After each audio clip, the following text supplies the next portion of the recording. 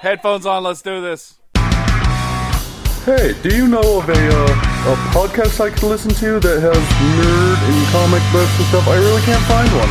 I say, you ever heard of the Nerd Dumb Podcast?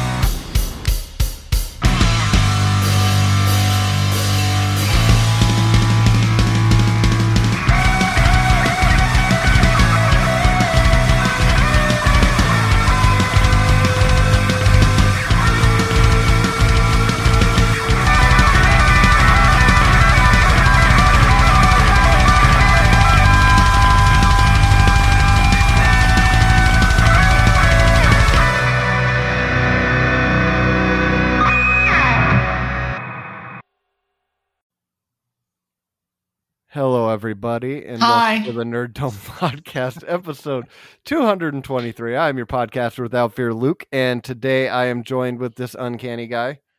Hi. God damn it. How y'all doing? I'll wait for your response.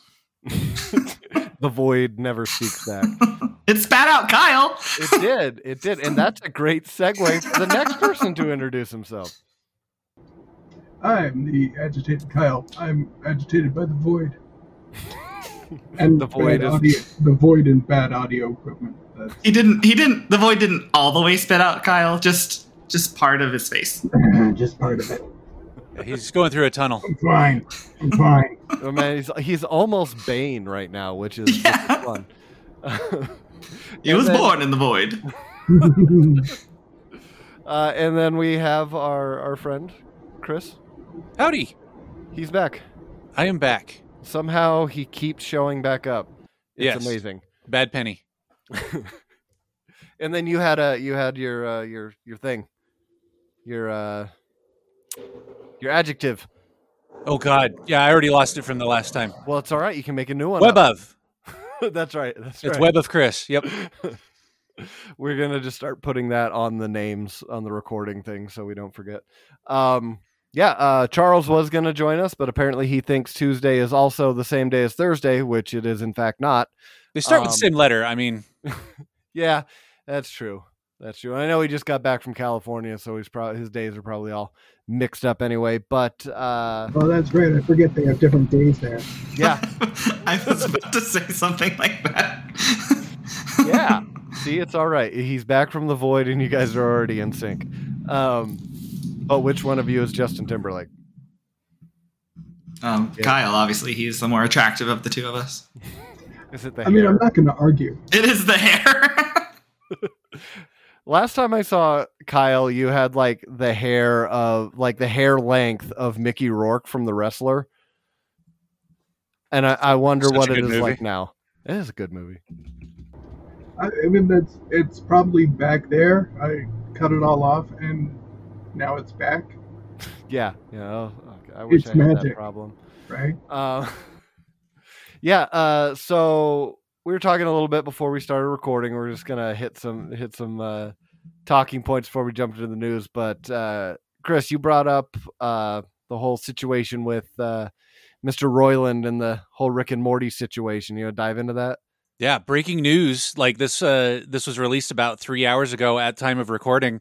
That Adult Swim has officially terminated all of their involvement with anything to do with Justin Roiland, but they did say that Rick and Morty, the show itself, is going to continue, and they're still working on season 7. So what that means for the show and for the comics and for the fans and for the other shows that he's involved with, I kind of wanted to get everybody's take and say like how many beds did this guy shit in? You know, oh, yeah. Just not just his own, but like all of them apparently. Yeah. I was just taking a quick look at Oni Press, right? Like Oni Press is the publisher that has the rights for Rick and Morty right now. And they must put out 10 different Rick and Morty titles, because there's Rick and Morty versus Cthulhu, regular Rick and Morty that's just got to issue 100. Didn't they have a Dungeons and Dragons crossover too? They have a Dungeons and Dragons licensed crossover. How mad did those people got to be, right? Whereas we don't want to be associated with this sort of stuff. Summer Vacation, Infinity Hour, Hardbook, Animation Hour, Rick's New Hat. There's just right.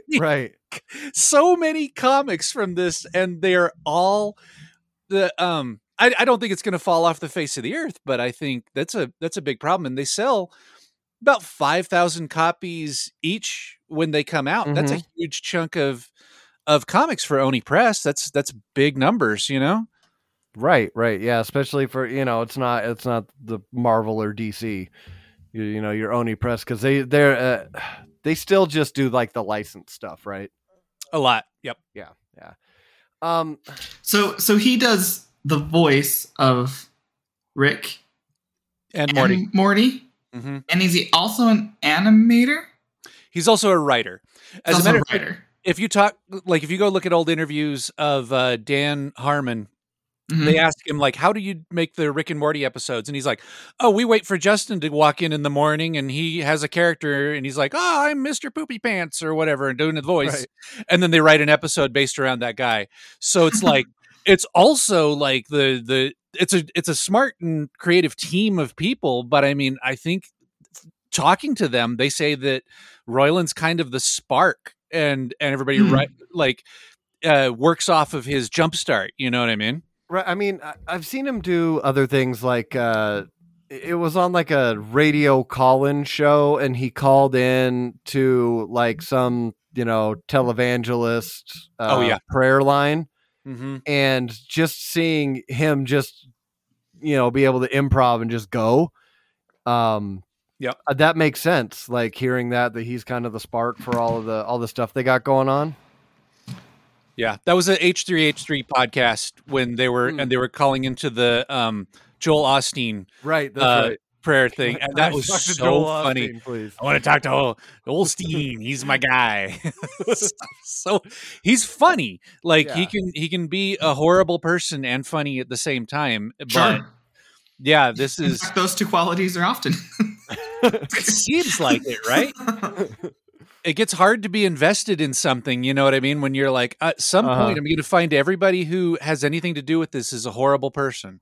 It's like, I'd rather just like not know anything about you personally, because eventually something's going to come out and everyone's going to be mad at you, and then you're not going to be in things anymore.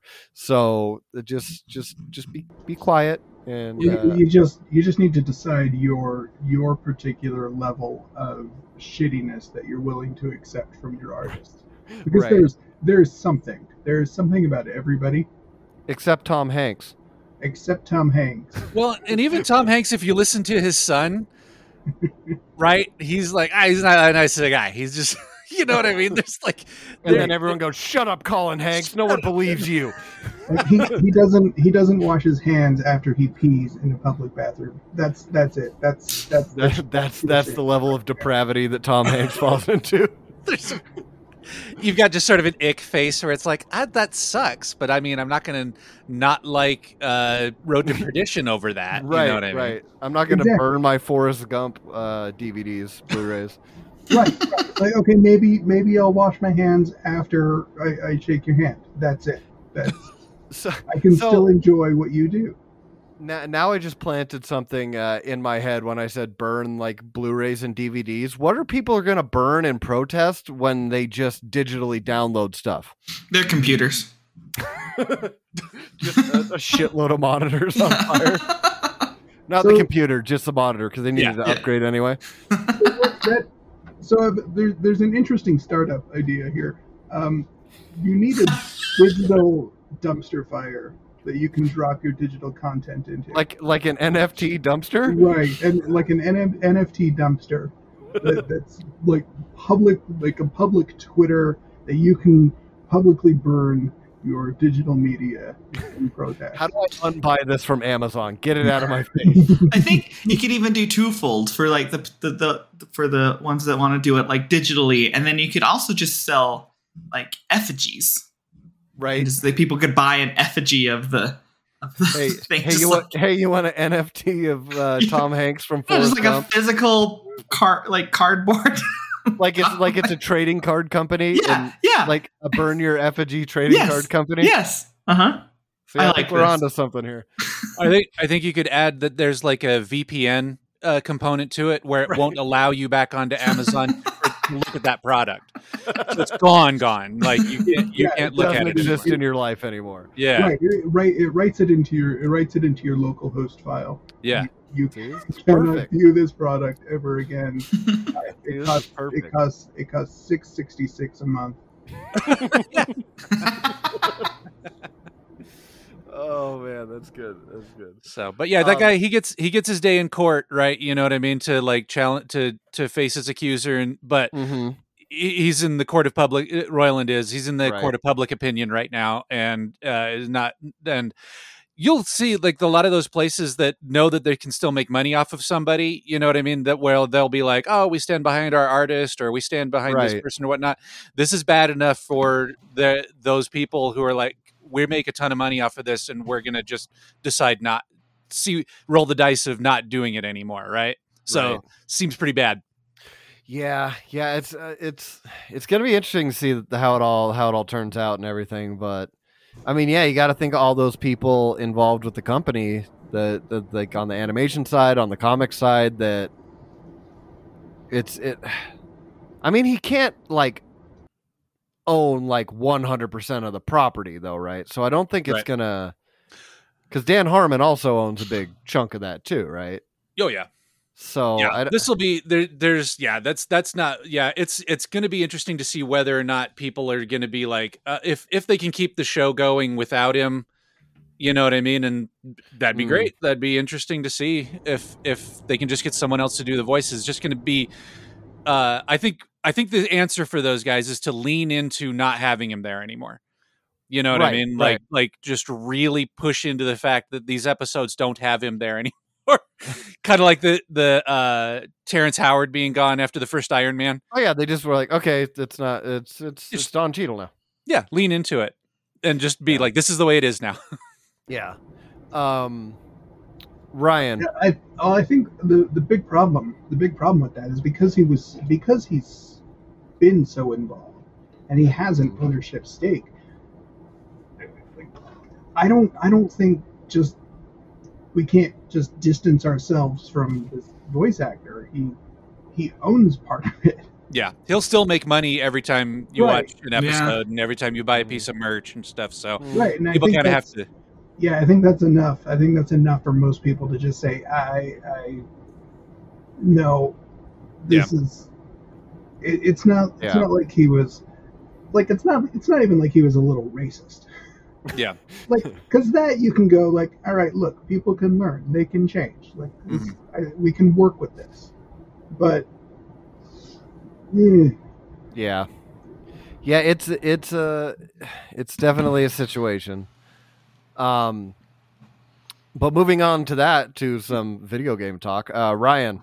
Yes. I started playing, or really kind of diving into Assassin's Creed Valhalla. Do you have? Yes. I started it, but I never got out of like leaving Norway. Like I was just there. Yeah. So now I finally have moved on to where you go to England. Got to England? And now I'm house building like crazy. I'm doing nothing.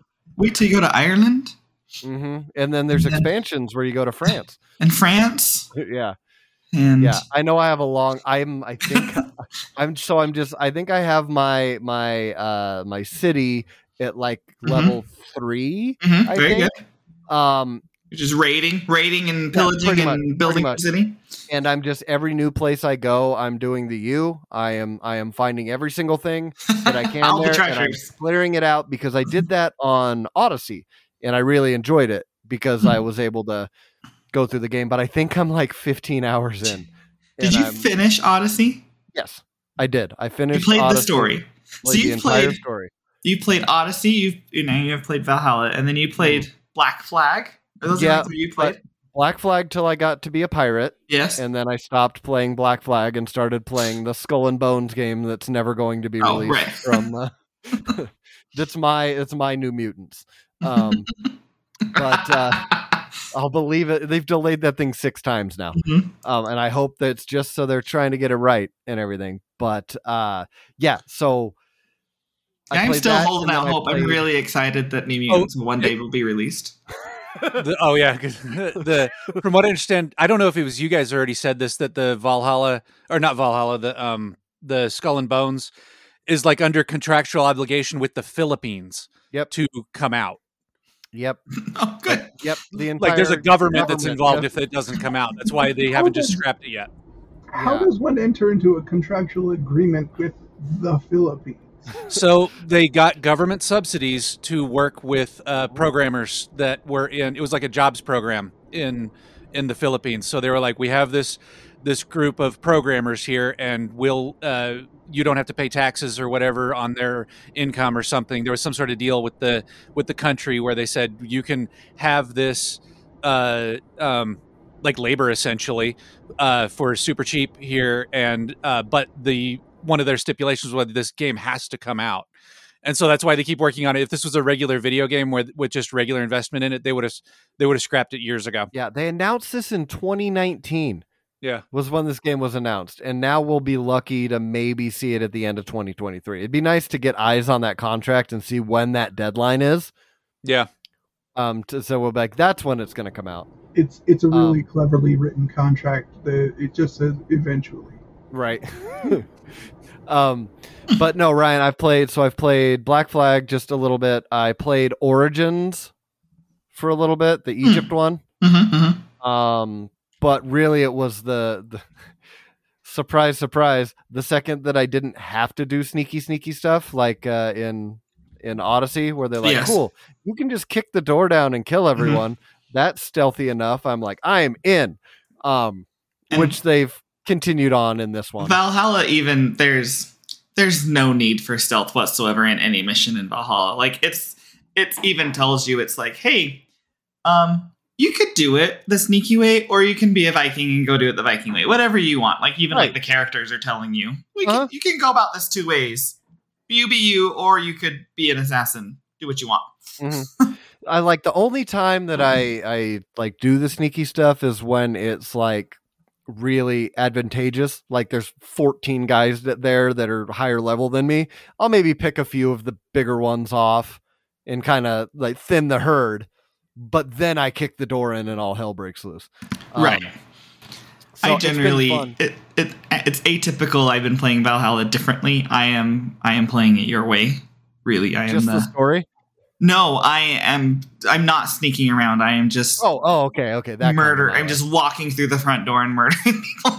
There's something very satisfying about when you're a Viking and you just have a giant axe and you're like, okay, they don't have any weapons and I need to get the treasure in here. So I'm just going to kick the door down and to take the treasure. Yeah. It fits. It fits way more with that than it would for like Ezio. Yes. Like he's not kicking in doors in Florence. Isn't that where Ezio's at, right? Yeah. Okay. Kicking in Florentine doors and murdering people doesn't really have the same level of satisfaction when you're a Viking named Ivor. Are you playing as the guy or the girl?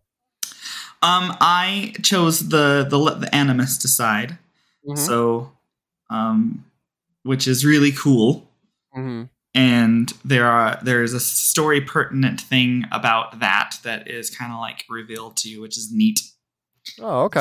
So yeah, I really enjoy the let the animus decide option. Mm-hmm. See, I'm probably gonna play it through twice with each, because I did that with Odyssey. I played as Alexios in Odyssey.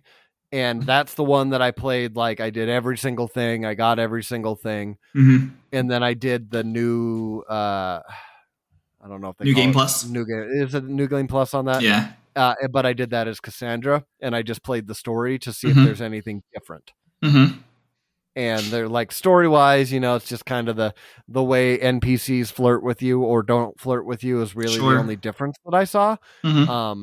You still get invited to have a threesome that includes a goat. Oh yeah, with either character. So that's there.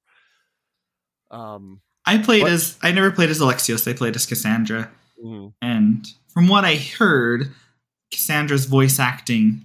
Oh, it's better. It's superior.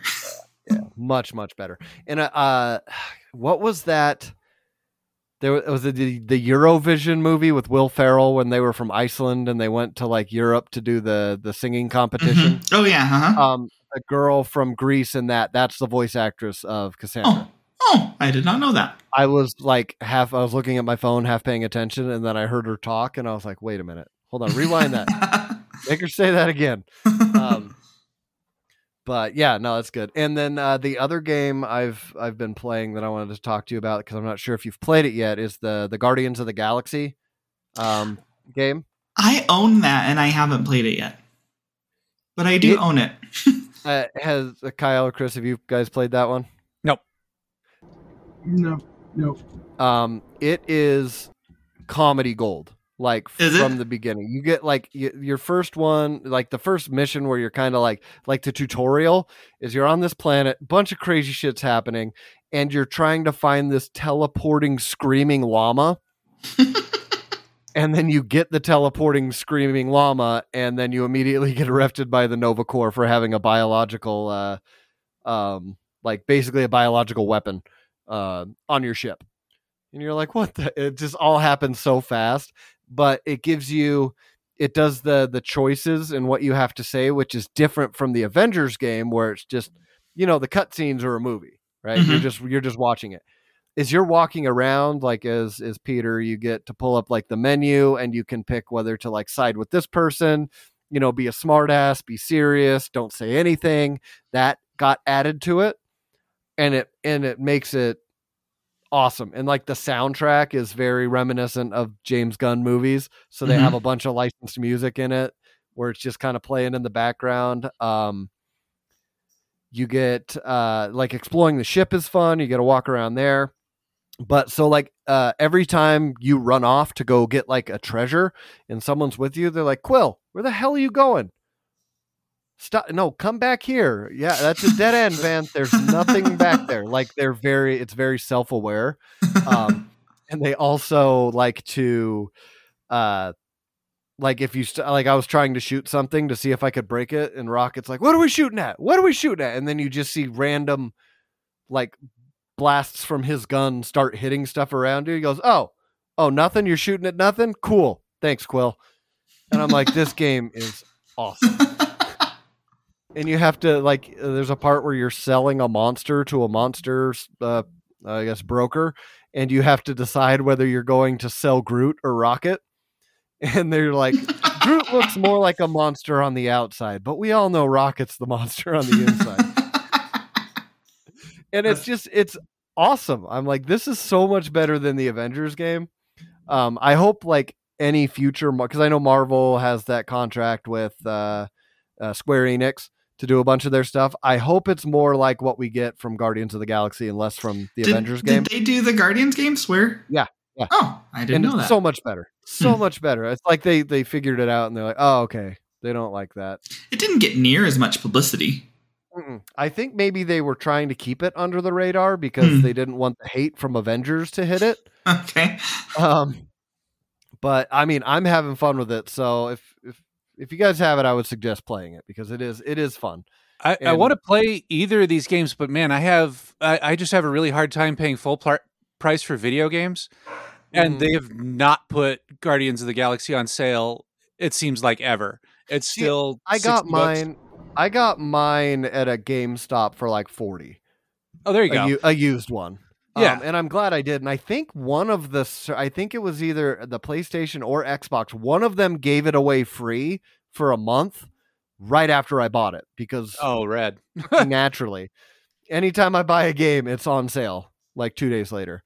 But I did buy Gotham Knights when it was on sale, and that's my next one I'm going to play after I get beat Guardians, and like it'll be my change of pace game from Valhalla. Because that was the other thing in Valhalla, Ryan, the tree, the experience tree. I'm like, oh my god, this thing is giant, so big. Oh my god. And I'm just like, all right, cool. I just picked Way of the Bear, and I'm like, I'm just gonna fill that out. That's what I'm doing. I'm like I'm somewhere around power level 350, and I still don't have it all the way filled out. Yeah, see, I'm only at like 45. Right now. So it's like Skyrim leveling. Oh yeah, yeah, but even more than Skyrim. Oh, I would. It reminds me a lot of Skyrim though, because they're all like constellations and stuff. Mhm. Yeah. And then there's people out there that are trying. Like I watched because I was kind of interested in how the builds would go. But like to see if I wanted to, take some in this category and some in that category. But there's a guy out there that did a as even build as you can do between all of the different branches, and he was like, "This kind of sucks. Like I'm okay at a lot of things, but I need to be good at one thing to get past, so and so section of the game." Mm-hmm. But yeah, the more I go through it, I'll talk to you more about it. But I'm having fun with it. Good. I'm glad. It's a fun game. Did we have something else we wanted? Oh, Ryan, yes, Power Rangers. So, I'm so excited for this. So Netflix is doing a 30th anniversary special for Power Rangers.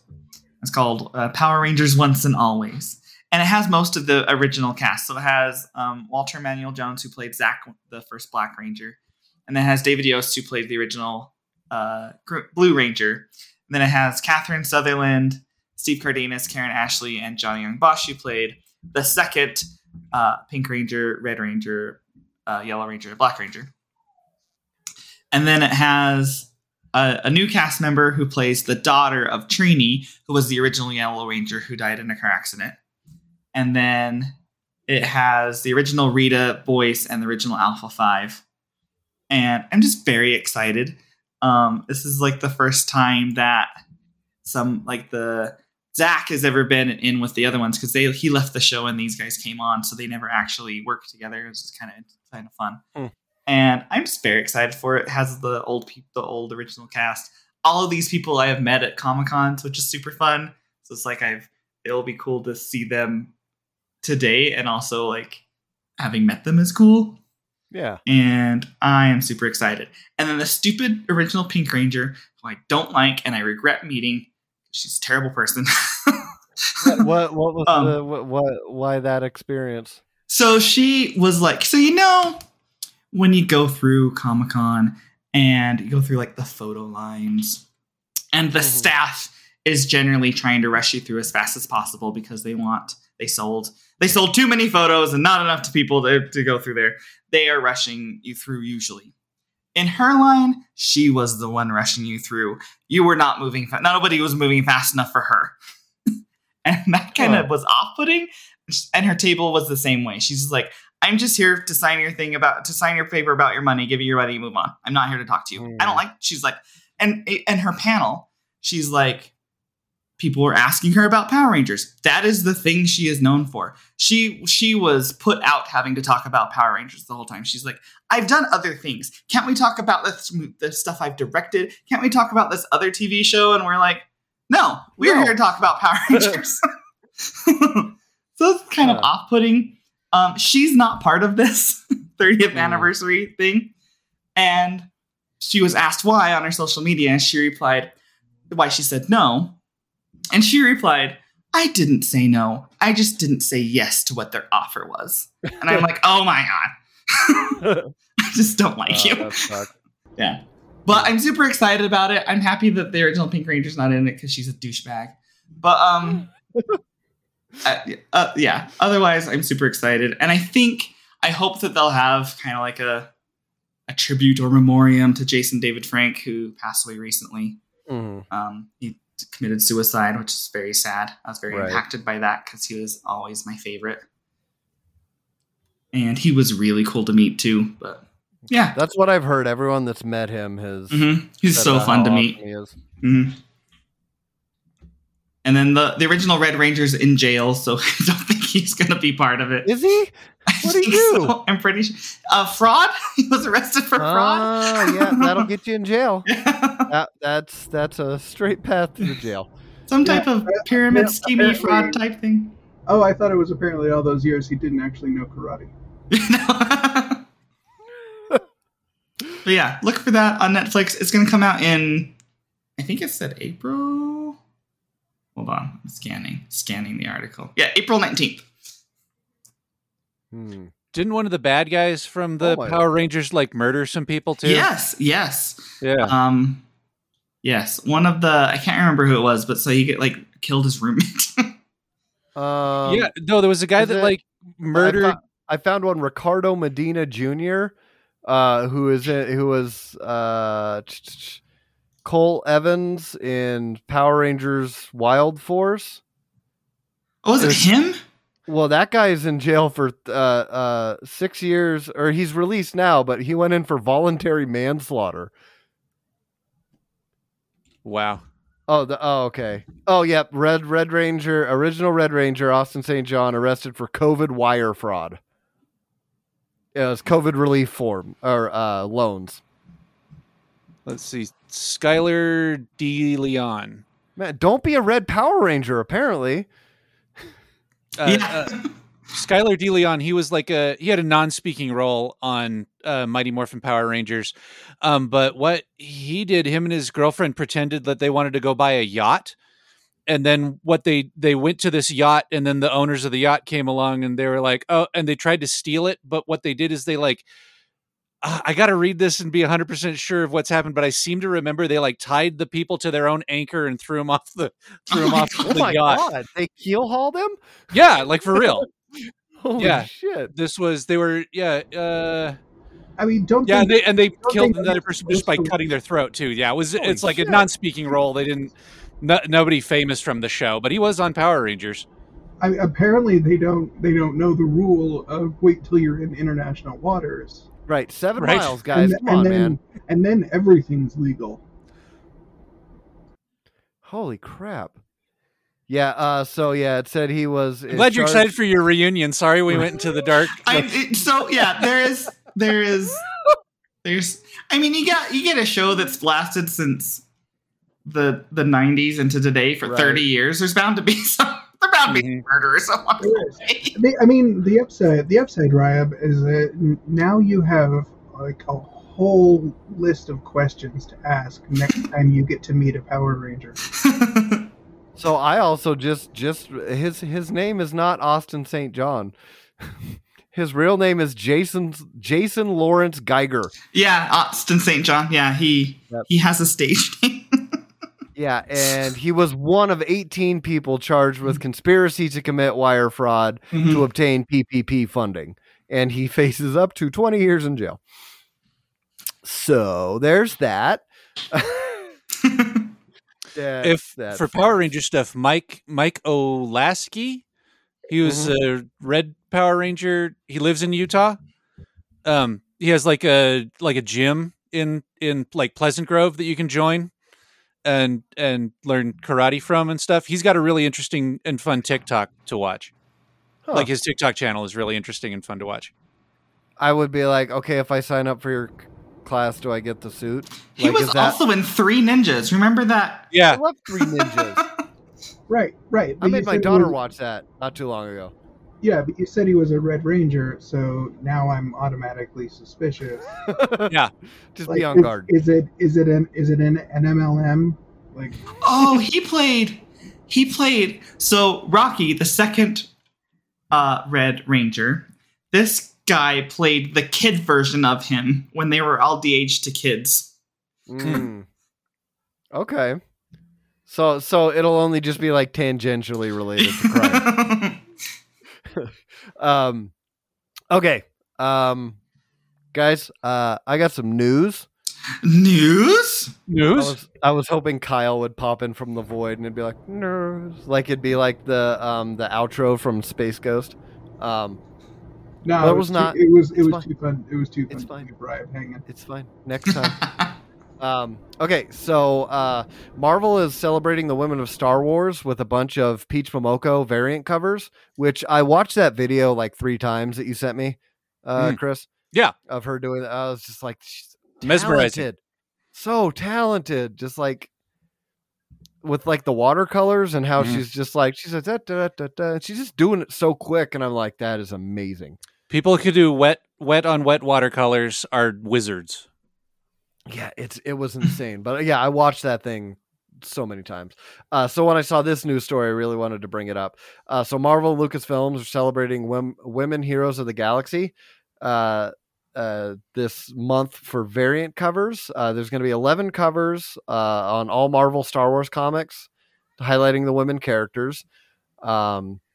It said, in her signature style, Momoko brings to life a variety of Star Wars characters who have inspired fans for generations across films, comics, and more. So there's some out that we see previews of.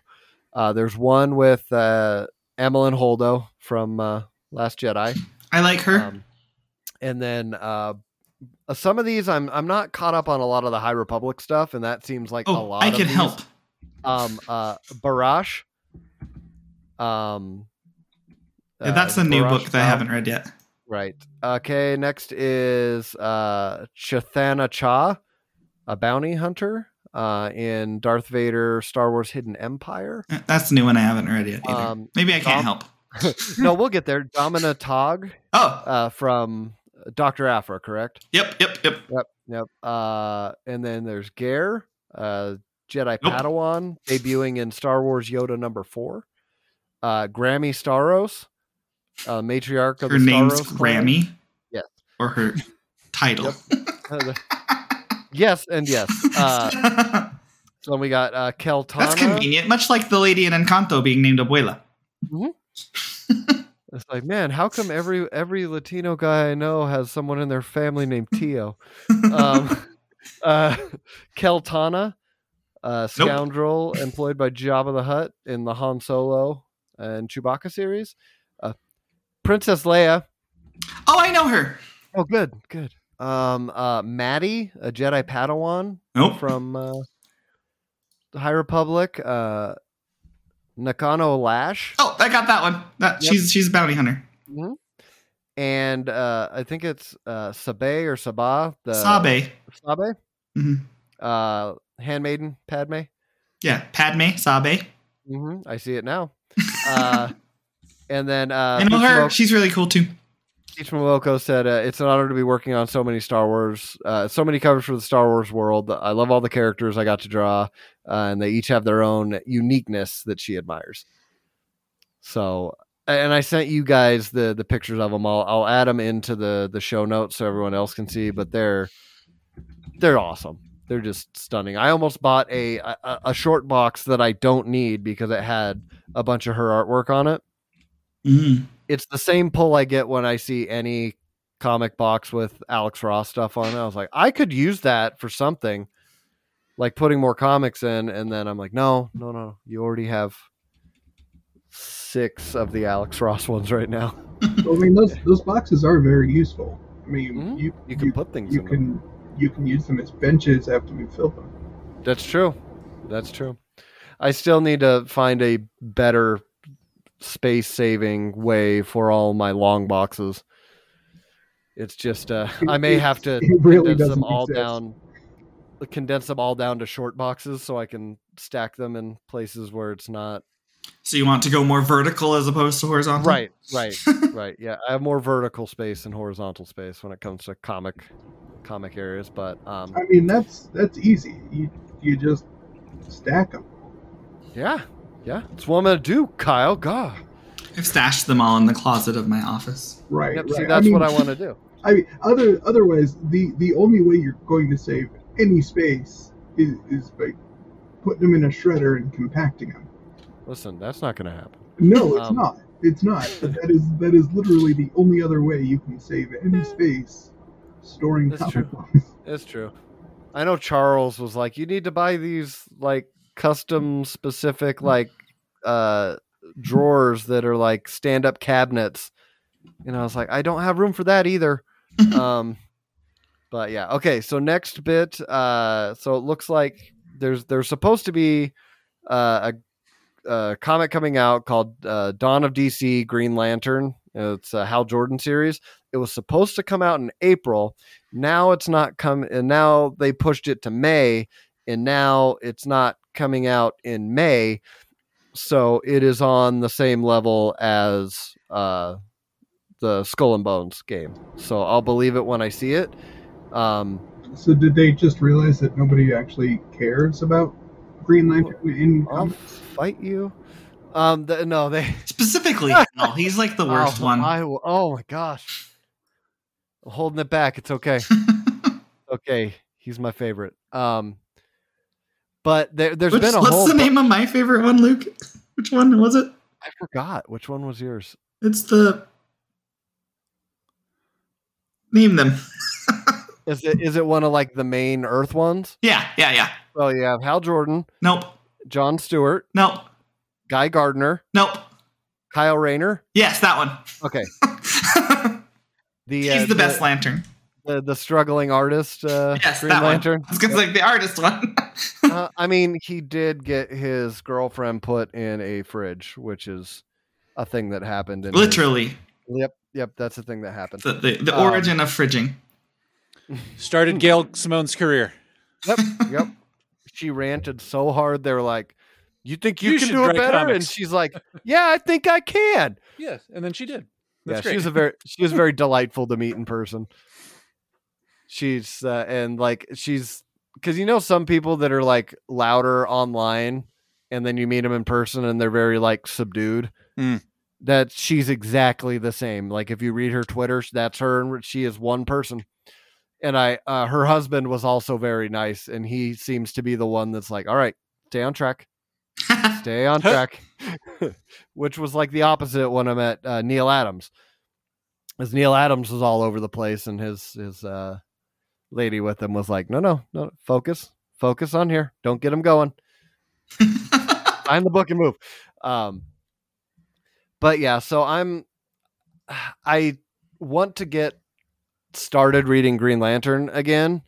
But with the, John Stewart Green Lantern, Guy Gardner, Kyle Rayner, Simon Boz, Jessica Cruz, like all the Green Lanterns out there, it's hard to find like a number one. So this one is Green Lantern Hal Jordan. I'm like, cool.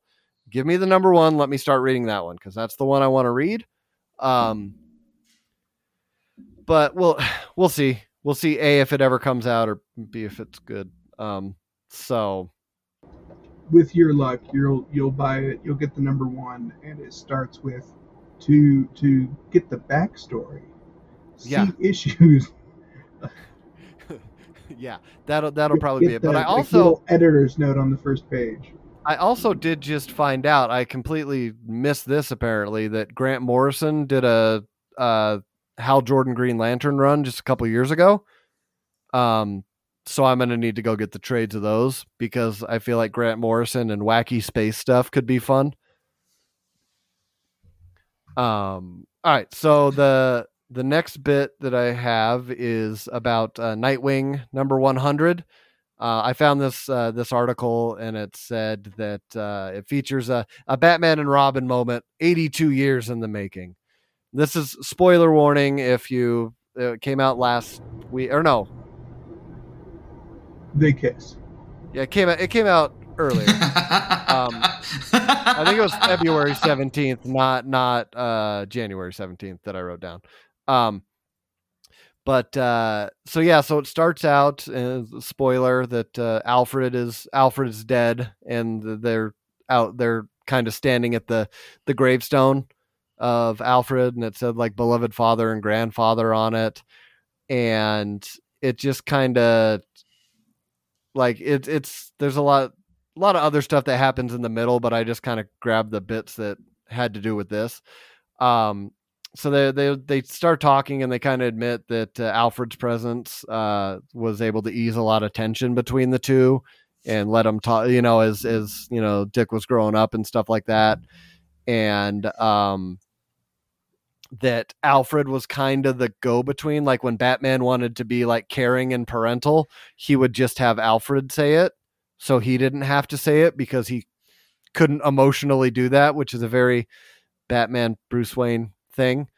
And he said in their conversation that, Dick being around as Robin saved him from just being consumed from the vengeance and just, being darker and darker and darker. But yeah, and then so the big thing is there's a big hug, and Nightwing hugs Batman and says, "I love you, Dad." Which is, if you know the history of the character, that's usually the line like that they don't really jump over, like they get right up to it. And I mean, they did it in Injustice, but he didn't say anything until after Dick was dead. Then he said, "You killed my son." Mm-hmm. But so that was really cool to see, and I'm glad they did it in like the Nightwing number 100. That's a good issue number to do something pretty cool like that. I've never been so disappointed. They had the opportunity. They could have cast. I mean, there could have been a whole "I love you, Daddy." So here's the thing: add an extra DY at the end, and it changes the entire. Let me help you. Exactly. Let me help you, Kyle. Because if you read, here's Luke's notes here. And if you read this with a little bit of a different color and a little bit of different inflection, this is what it says. It says, the opening seems to set up Bruce asking Dick to lead the way in filling the DC power vacuum, blah, blah, blah, blah, blah. And it does, but it actually leads to a much more personal exchange. Oh no! I got the subtext. Here, it gets better. Including the three-way with Alfred. Yeah. So admitting Alfred's presence eased the tension between the two. See? Sexual tension. Batman confesses Alfred would say all the things to Dick that he wanted for him. Let's see. Yeah. And then I love Dick Daddy counters by saying Bruce would have been fine without him because he's a good man, but taking off his cowl. Bruce retorts that Dick's reaction is exactly what he was referring to. They're removing clothing. Yep. That's right. Oh, man. And then, it ends with, "I love you, Daddy." And so going directly from that to our next news story, that was a great way that we got it there. Harley Quinn, a very problematic Valentine's Day special trailer dropped. And it looks so good. So it looks like the basis of the story is that Harley Quinn was able to give Poison Ivy an orgasm so good that it affected the entire city. So that's going to be fun.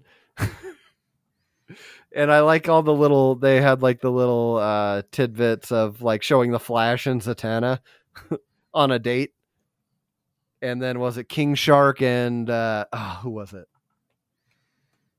One of the other monster ladies, but I'm excited to see it. I think it looks funny. What do you guys think? I mean, what's not to be excited about? Everything about that show is fantastic. This trailer, I haven't seen the rest of the show, the episodes. Mm-hmm. But this trailer really, really reminded me. I'm like, oh, I think I would really like the show, and I should probably watch it. It is definitely like the DC After Dark animation. Yeah, I've got to check this out. I'm with you. I'm excited to see it, but I haven't watched the rest of the show, and I'm a huge Harley Quinn fan. So, like, I think they've done a good job with like changing your character around. I like both versions of the character. I like the Harlequin one from the animated series, and I think this is and the more punk sort of, more modern one is a good evolution of the character and a lot of fun. It is. I think they did a really smart thing when they kind of made her into DC's Deadpool. Right. Because I think Deadpool is I don't think that they've really ever I like Deadpool. I think he's really cool, but I don't think he's ever really reached like a tone of that character. His tone is all over the place in a lot of books. Mm-hmm. Where I think they've done a better job with since they could see something else and be like, all right, well, we're going to do it kind of like that, but different. But I think it's the story of Harley Quinn becoming who was in an abusive relationship, right? And then sort of like got control over her life, but she still kind of nuts, you know? Right. So I think that's a lot of the fun things. Yeah, she's just a great character and perfect for having like an adult cartoon based around for a comic book. But I also would say this is a Doom Patrol storyline. Oh yeah. You know, it's a great premise, and it's a Mhm. great and I think it'll introduce that to a whole bunch of other people. But yeah, it's going to be. I love this kind of story. This is just hilarious. I'm glad that someone in a pitch room sat there and was like, "I got this idea," and then a whole bunch of people signed off on it. And went, sure, why not? Right. Screw it. Let's just do it.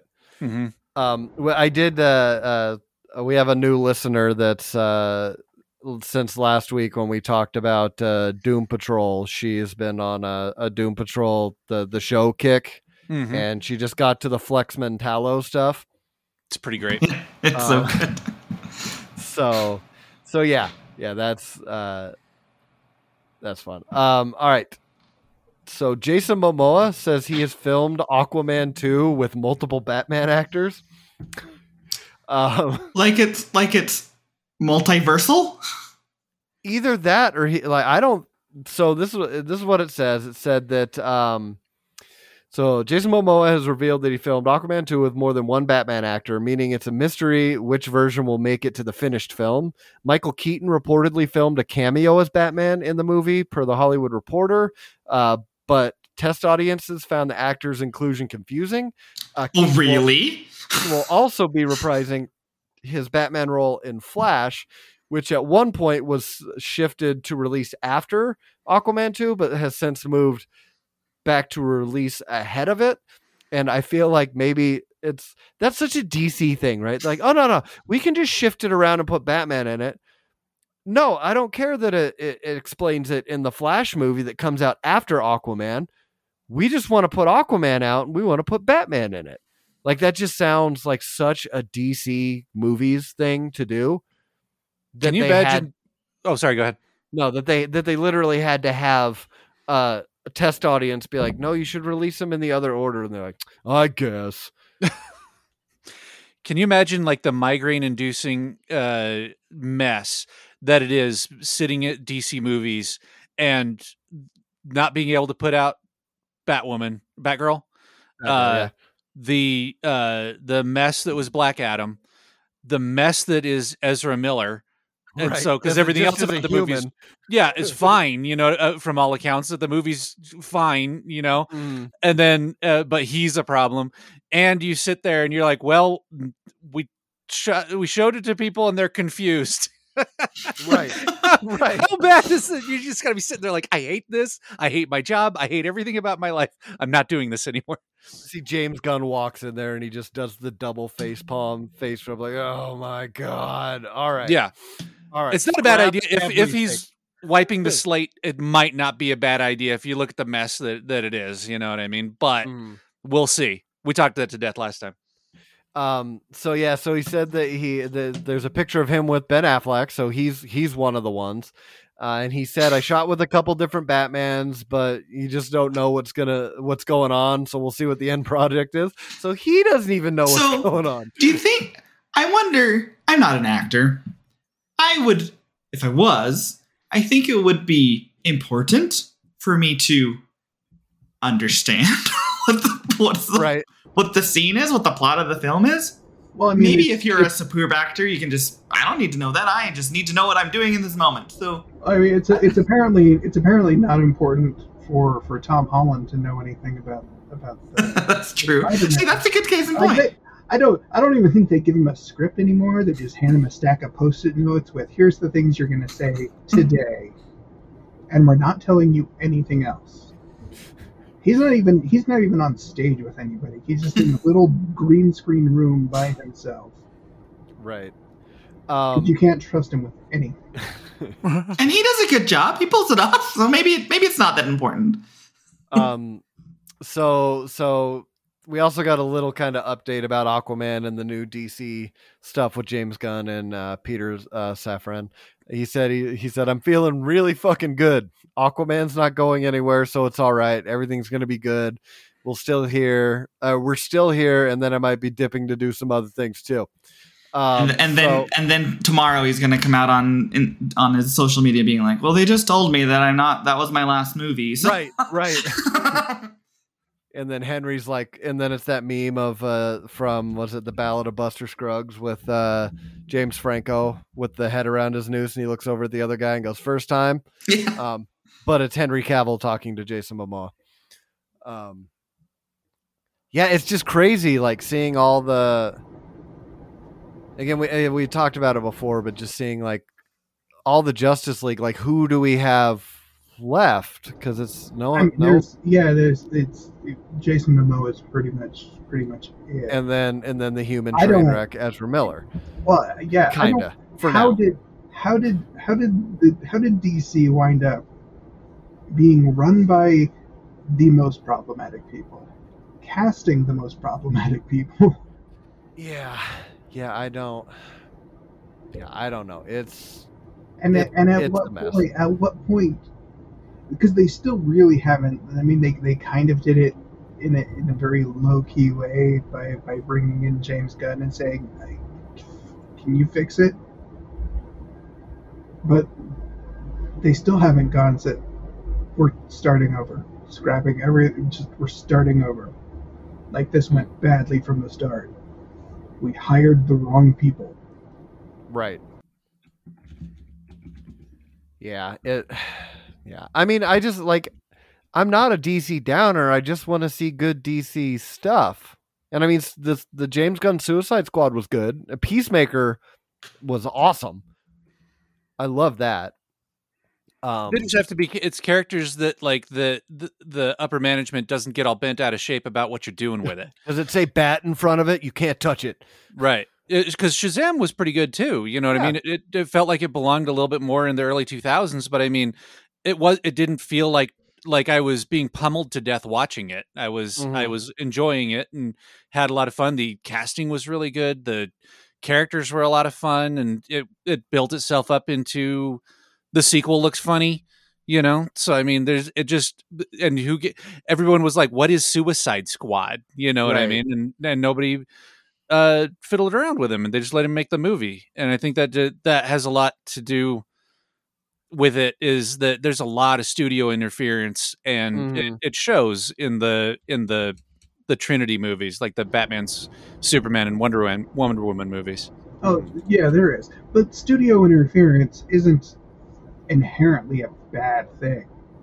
I mean, Sonic. The right kind of studio interference can keep an entire franchise going off the rails. Yeah. You know, they can say, look, okay, fine, we're going to put you under contract, and your contract has like all of these clauses that say you don't get to do the shit that's going to get you in trouble. Yeah. And if you do, you have to pay us everything back. Yeah, I don't think that it seems like from the outside, I don't have any inside, but it seems like Disney has a more holistic view on the understanding of working with someone as part of your brand.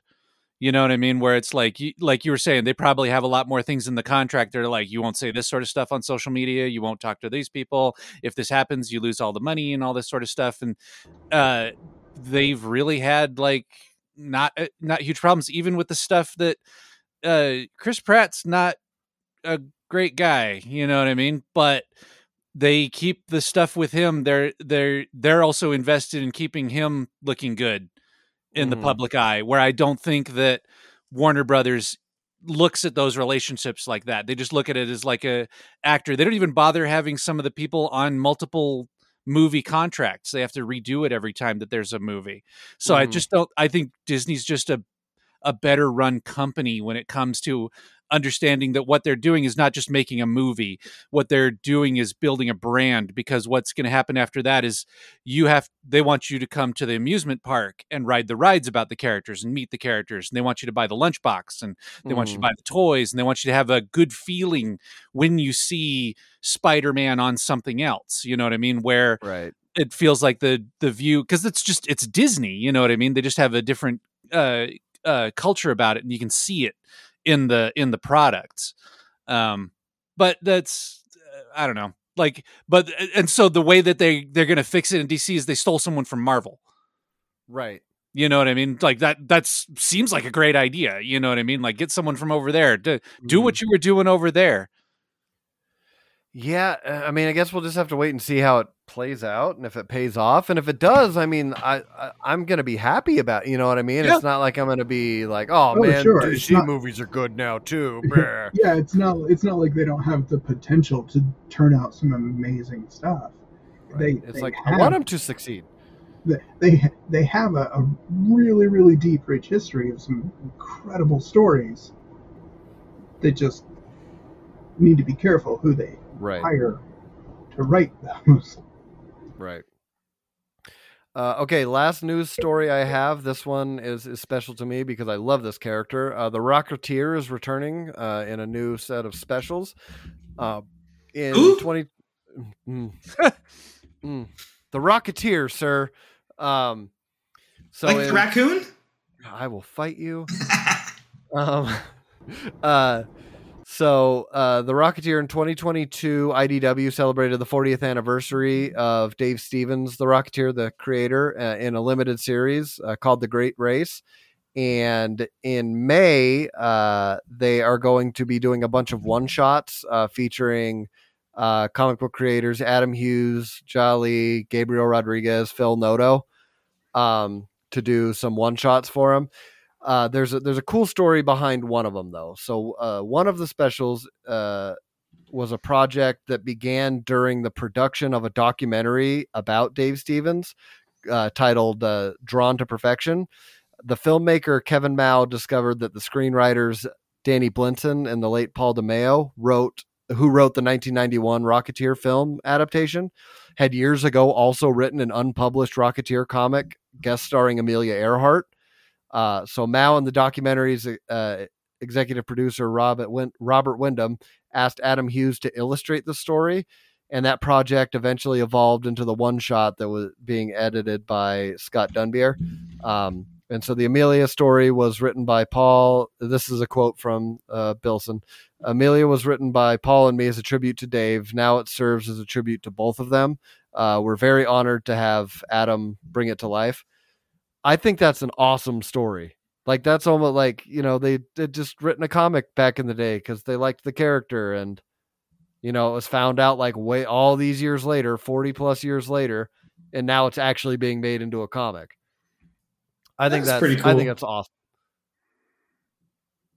And I can always take more Rocketeer. I remember that when they said that when Disney Plus was coming out, there was going to be a new Rocketeer animated show, and I never got that.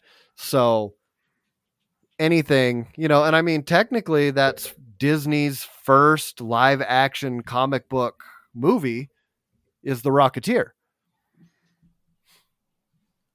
which is, so he can be in the Marvel universe. It was before Howard the Duck. Well, did Disney do Howard the Duck? Oh, or was that somebody else? Right? That wasn't Disney. Mate, was it? No, I don't think so. I'm pretty sure it wasn't. I mean, it was George Lucas, but I don't think it was. Yeah, you're right. So it might have been like Amblin or something with Steven Spielberg, or he just did it himself. The production company on that one was Lucasfilm. Oh, okay. So I mean, I guess it was distributed by Universal. Yes. Retroactively, Disney now owns Lucasfilm, so maybe that counts. But yeah, no, I've gone on this rant before. I love the old Rocketeer movie. I used to watch it. Like where it takes place looks like exactly where I grew up in California, so it's just like all the nostalgia for me. And people who like the Rocketeer love the Rocketeer. Mm-hmm. The very devoted fan base. Mm-hmm. I'm telling you, if I could still, if like one of those replica companies would just make me a nice Rocketeer helmet that I could just put on my shelf, I would be forever happy. But yeah, so that's all the news that I had. Do you guys have any comics you want to talk about before we wrap this up that you've been reading? If not, it's fine. I still haven't finished my Assassin's Creed books. Nobody has time to read anymore. You just buy them and put them in a long box and stack them up the side of your house because it's always go vertical. I mean, it's cheaper than building materials now. And then, Chris, have any borderline porn comics this time? Not this week. I will be sure that I have one of those. We'll just lean into this. We'll make sure that something of that. Like it's you know a what? weekly segment. If you want to talk about like an old book that is a weird one that's kind of like this, it was shocking at the time, but I think that the shock value of the book itself has kind of worn over time, because like the idea of it now is kind of passe. Because you remember, like, so the book I'm talking about is The Long Black Kiss by Howard Chaykin. And Okay. it is I've tried to read it several times, and it gets to the point where it feels like there's a D&D like mind spell on the book, where it just starts confusing you in the middle of it. And then it's a murder mystery, right? And it has a you guys remember The Crying Game, when that movie came out? The big deal in that one, that it was like a man who has sex with a trans person, and then is like distraught horribly about it, or he's like, oh, what have I done? You know what I mean? And that the spoiler alert for a book that came out 40 years ago. It's a similar thing where it's a guy there's a femme fatale, and the main detective falls for this person, and then finds out that they were born male, and it's like the big reveal of the book, where it's like, it's funny to go and kind of look back at that kind of media, where it was like, could you imagine this happening? Right. Is it a boy? Is it a girl? You know what I mean? And it's like, oh, this is just not that shocking anymore. You know what I mean? But it's funny. Every time I think of that, like in the modern light, I think of Ace Ventura. In the first Ace Ventura, when he yes, Einhorn is a man. Yes, yeah, that's Yep. It's a laugh line, and it's a joke, you know what I mean? And it's like, it's always these sort of things that were in those, and especially in comedies, where you look back at it and you're like, we certainly shouldn't do that anymore. It shouldn't have been done at the time. You know what I mean? But cough, it is cough, Blazing Saddles, cough, cough. Yes. And you know what? Blazing Saddles has been like, I think the kids say, popping off on TikTok. They still say that these days. I've seen no fewer than like 5 people because someone will make that comment like, well, you couldn't make Blazing Saddles these days. And what they're talking about is like the fart jokes and the N-word with the hard R, right? Being thrown around by all the white people in the movie, where if you that movie could easily be just like thrown away as like it's just a joke comedy movie, and it's crass, and it's racist from the time, so it should get thrown out. You know what I mean?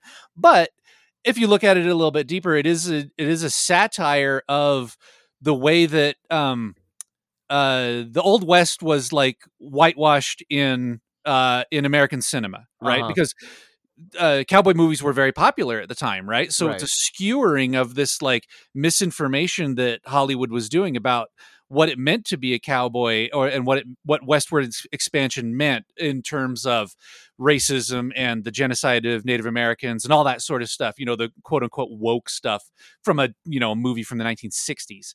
70s. I'm not sure when that came out. 70s, right? To the point where in the crescendo of the movie, they actually storm onto a different movie set. There's like everyone forgets this part, but there's like that musical going on, and the horses all climb into there and stuff. It's this mess of an ending and stuff, right? Yeah, that's the problematic scene. Like, the whole Dom DeLuise scene. That's the only part. That's the only part of the film that I've watched that I look at and say that probably wouldn't fly today. Yeah. Right. Yep. But it's like there's a lot deeper stuff for that. And what the argument is like, you can't make Blazing Saddles because there's other things. And it was like, well, I mean, do you want to? You know what I mean? Like, is that like in your heart you really want to have a movie that is white people slinging the N-word at a guy? You know what I mean? Is that really important to you to make it? Why is that important to you? why is that the red line in Hollywood that's making you so angry? You know what I mean? Maybe somebody should have asked Quentin Tarantino that. Yeah. Yes. 100%. Like, yeah. See a lot of interviews with him lately too, talking about this sort of stuff. And I don't know. I think that there's a meter. I wish there was like a thermometer you could put in a director, wherever you're going to stick it. Right. But how many movies they have left in them, so you could stop letting them make movies. Right. Because I mean, we could have gotten away without a Godfather 3 if we had one of those. Mm-hmm. You know what I mean? It's funny just talking about Blazing Saddles and Mel Brooks. I am so excited to watch the Hulu History of the World Part 2, the 4-part event that they're doing. That also they showed him, and I was like, oh man, he is. I know he's up there in age, but I was like, he looks like he's 90 plus years old. Yes. I mean, I think he is 90 plus years old. Oh, no, that's what I'm saying. Like, sometimes when you see people and you're like, oh, they don't look that old. But then you see him and you're like, oh, yeah. Uh-huh. Yep. Yeah, he looks his age. Yeah, he's 96. Yeah. Dude's, I would not be surprised if he makes it to 100. Would not surprise me whatsoever. Yeah. But I'm a big Mel Brooks fan, so I'm really looking forward to that.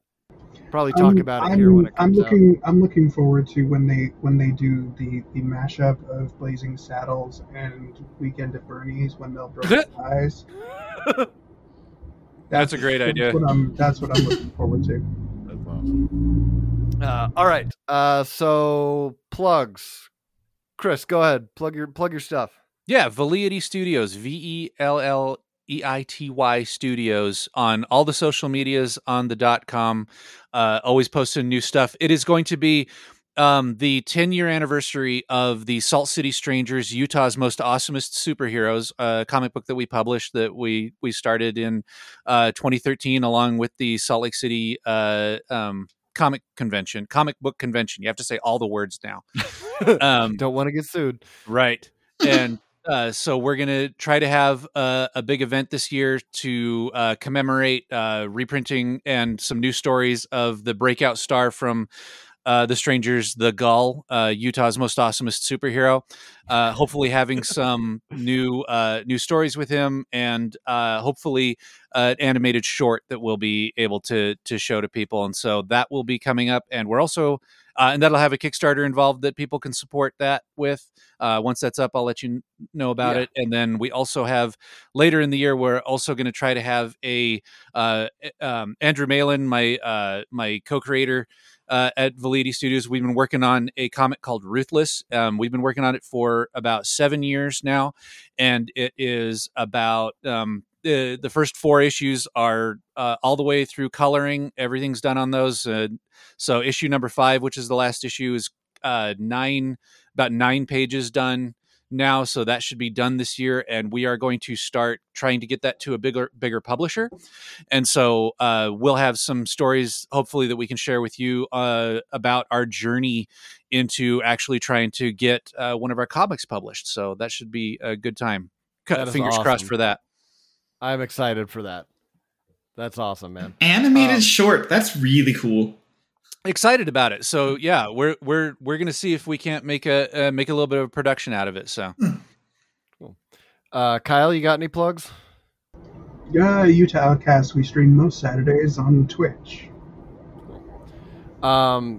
I've got the Push My Buttons Games podcast, so we will be recording on Friday. Usually goes up Monday, so you can go back a day and there should be an episode there. Just more video game talk and such. This last one we talked a lot about the Last of Us game versus the first episode of the show. So that was fun. Ryan, you have anything? You found me here already. You exist. So, but remember to summon him, you throw down a Jean Grey action figure, and you make a noise, and that noise is, and Orion will appear. So I've given away the spell. I'm sorry. You're just gonna be in the middle of your sleep, just son of a bitch. Pop over Wizard Jeff's house or something. That'd be awesome. Just call her Mrs. Scott Summers, and that'll get the job done. That will trigger. Ooh. Or if I'm in line at Comic-Con and you need to get my attention, you just scream X-Men sucks and I will turn your direction. That happened to the same thing. Same thing happened to me when I was walking in downtown Ogden, and I hear Daredevil sucks, and I swing my head around, and Rich Bonaducci's standing there, and he's like, "Hey, man," and I was like, "You knew." But okay, guys, thanks for listening. Go check us out on all the social medias is at the Nerd Dome. Nerd Dome Podcast on Facebook. Go check out our other episodes. Leave us a comment or a question, and we'll hit it up in the next episode. Thanks for listening, guys. Hey, Ryan, don't forget to subscribe. You may now exit the dome. Chris, fuck responsibility. Oh, I was gonna have Chris say it. Chris, sorry. Say fuck responsibility. What? We need to be more prepared. We need to have an explanation. I knew something was going to come up, and I was like, "Oh God, what am I supposed to say?" Just yell. Fuck responsibility. Fuck responsibility. I can see the whole time. Fuck responsibility. The kid named Responsibility gets really nervous. Did you ask if it was okay with responsibility? Yes, we need consent from Responsibility. Yes, fuck responsibly. Ah. All right, guys. Bye.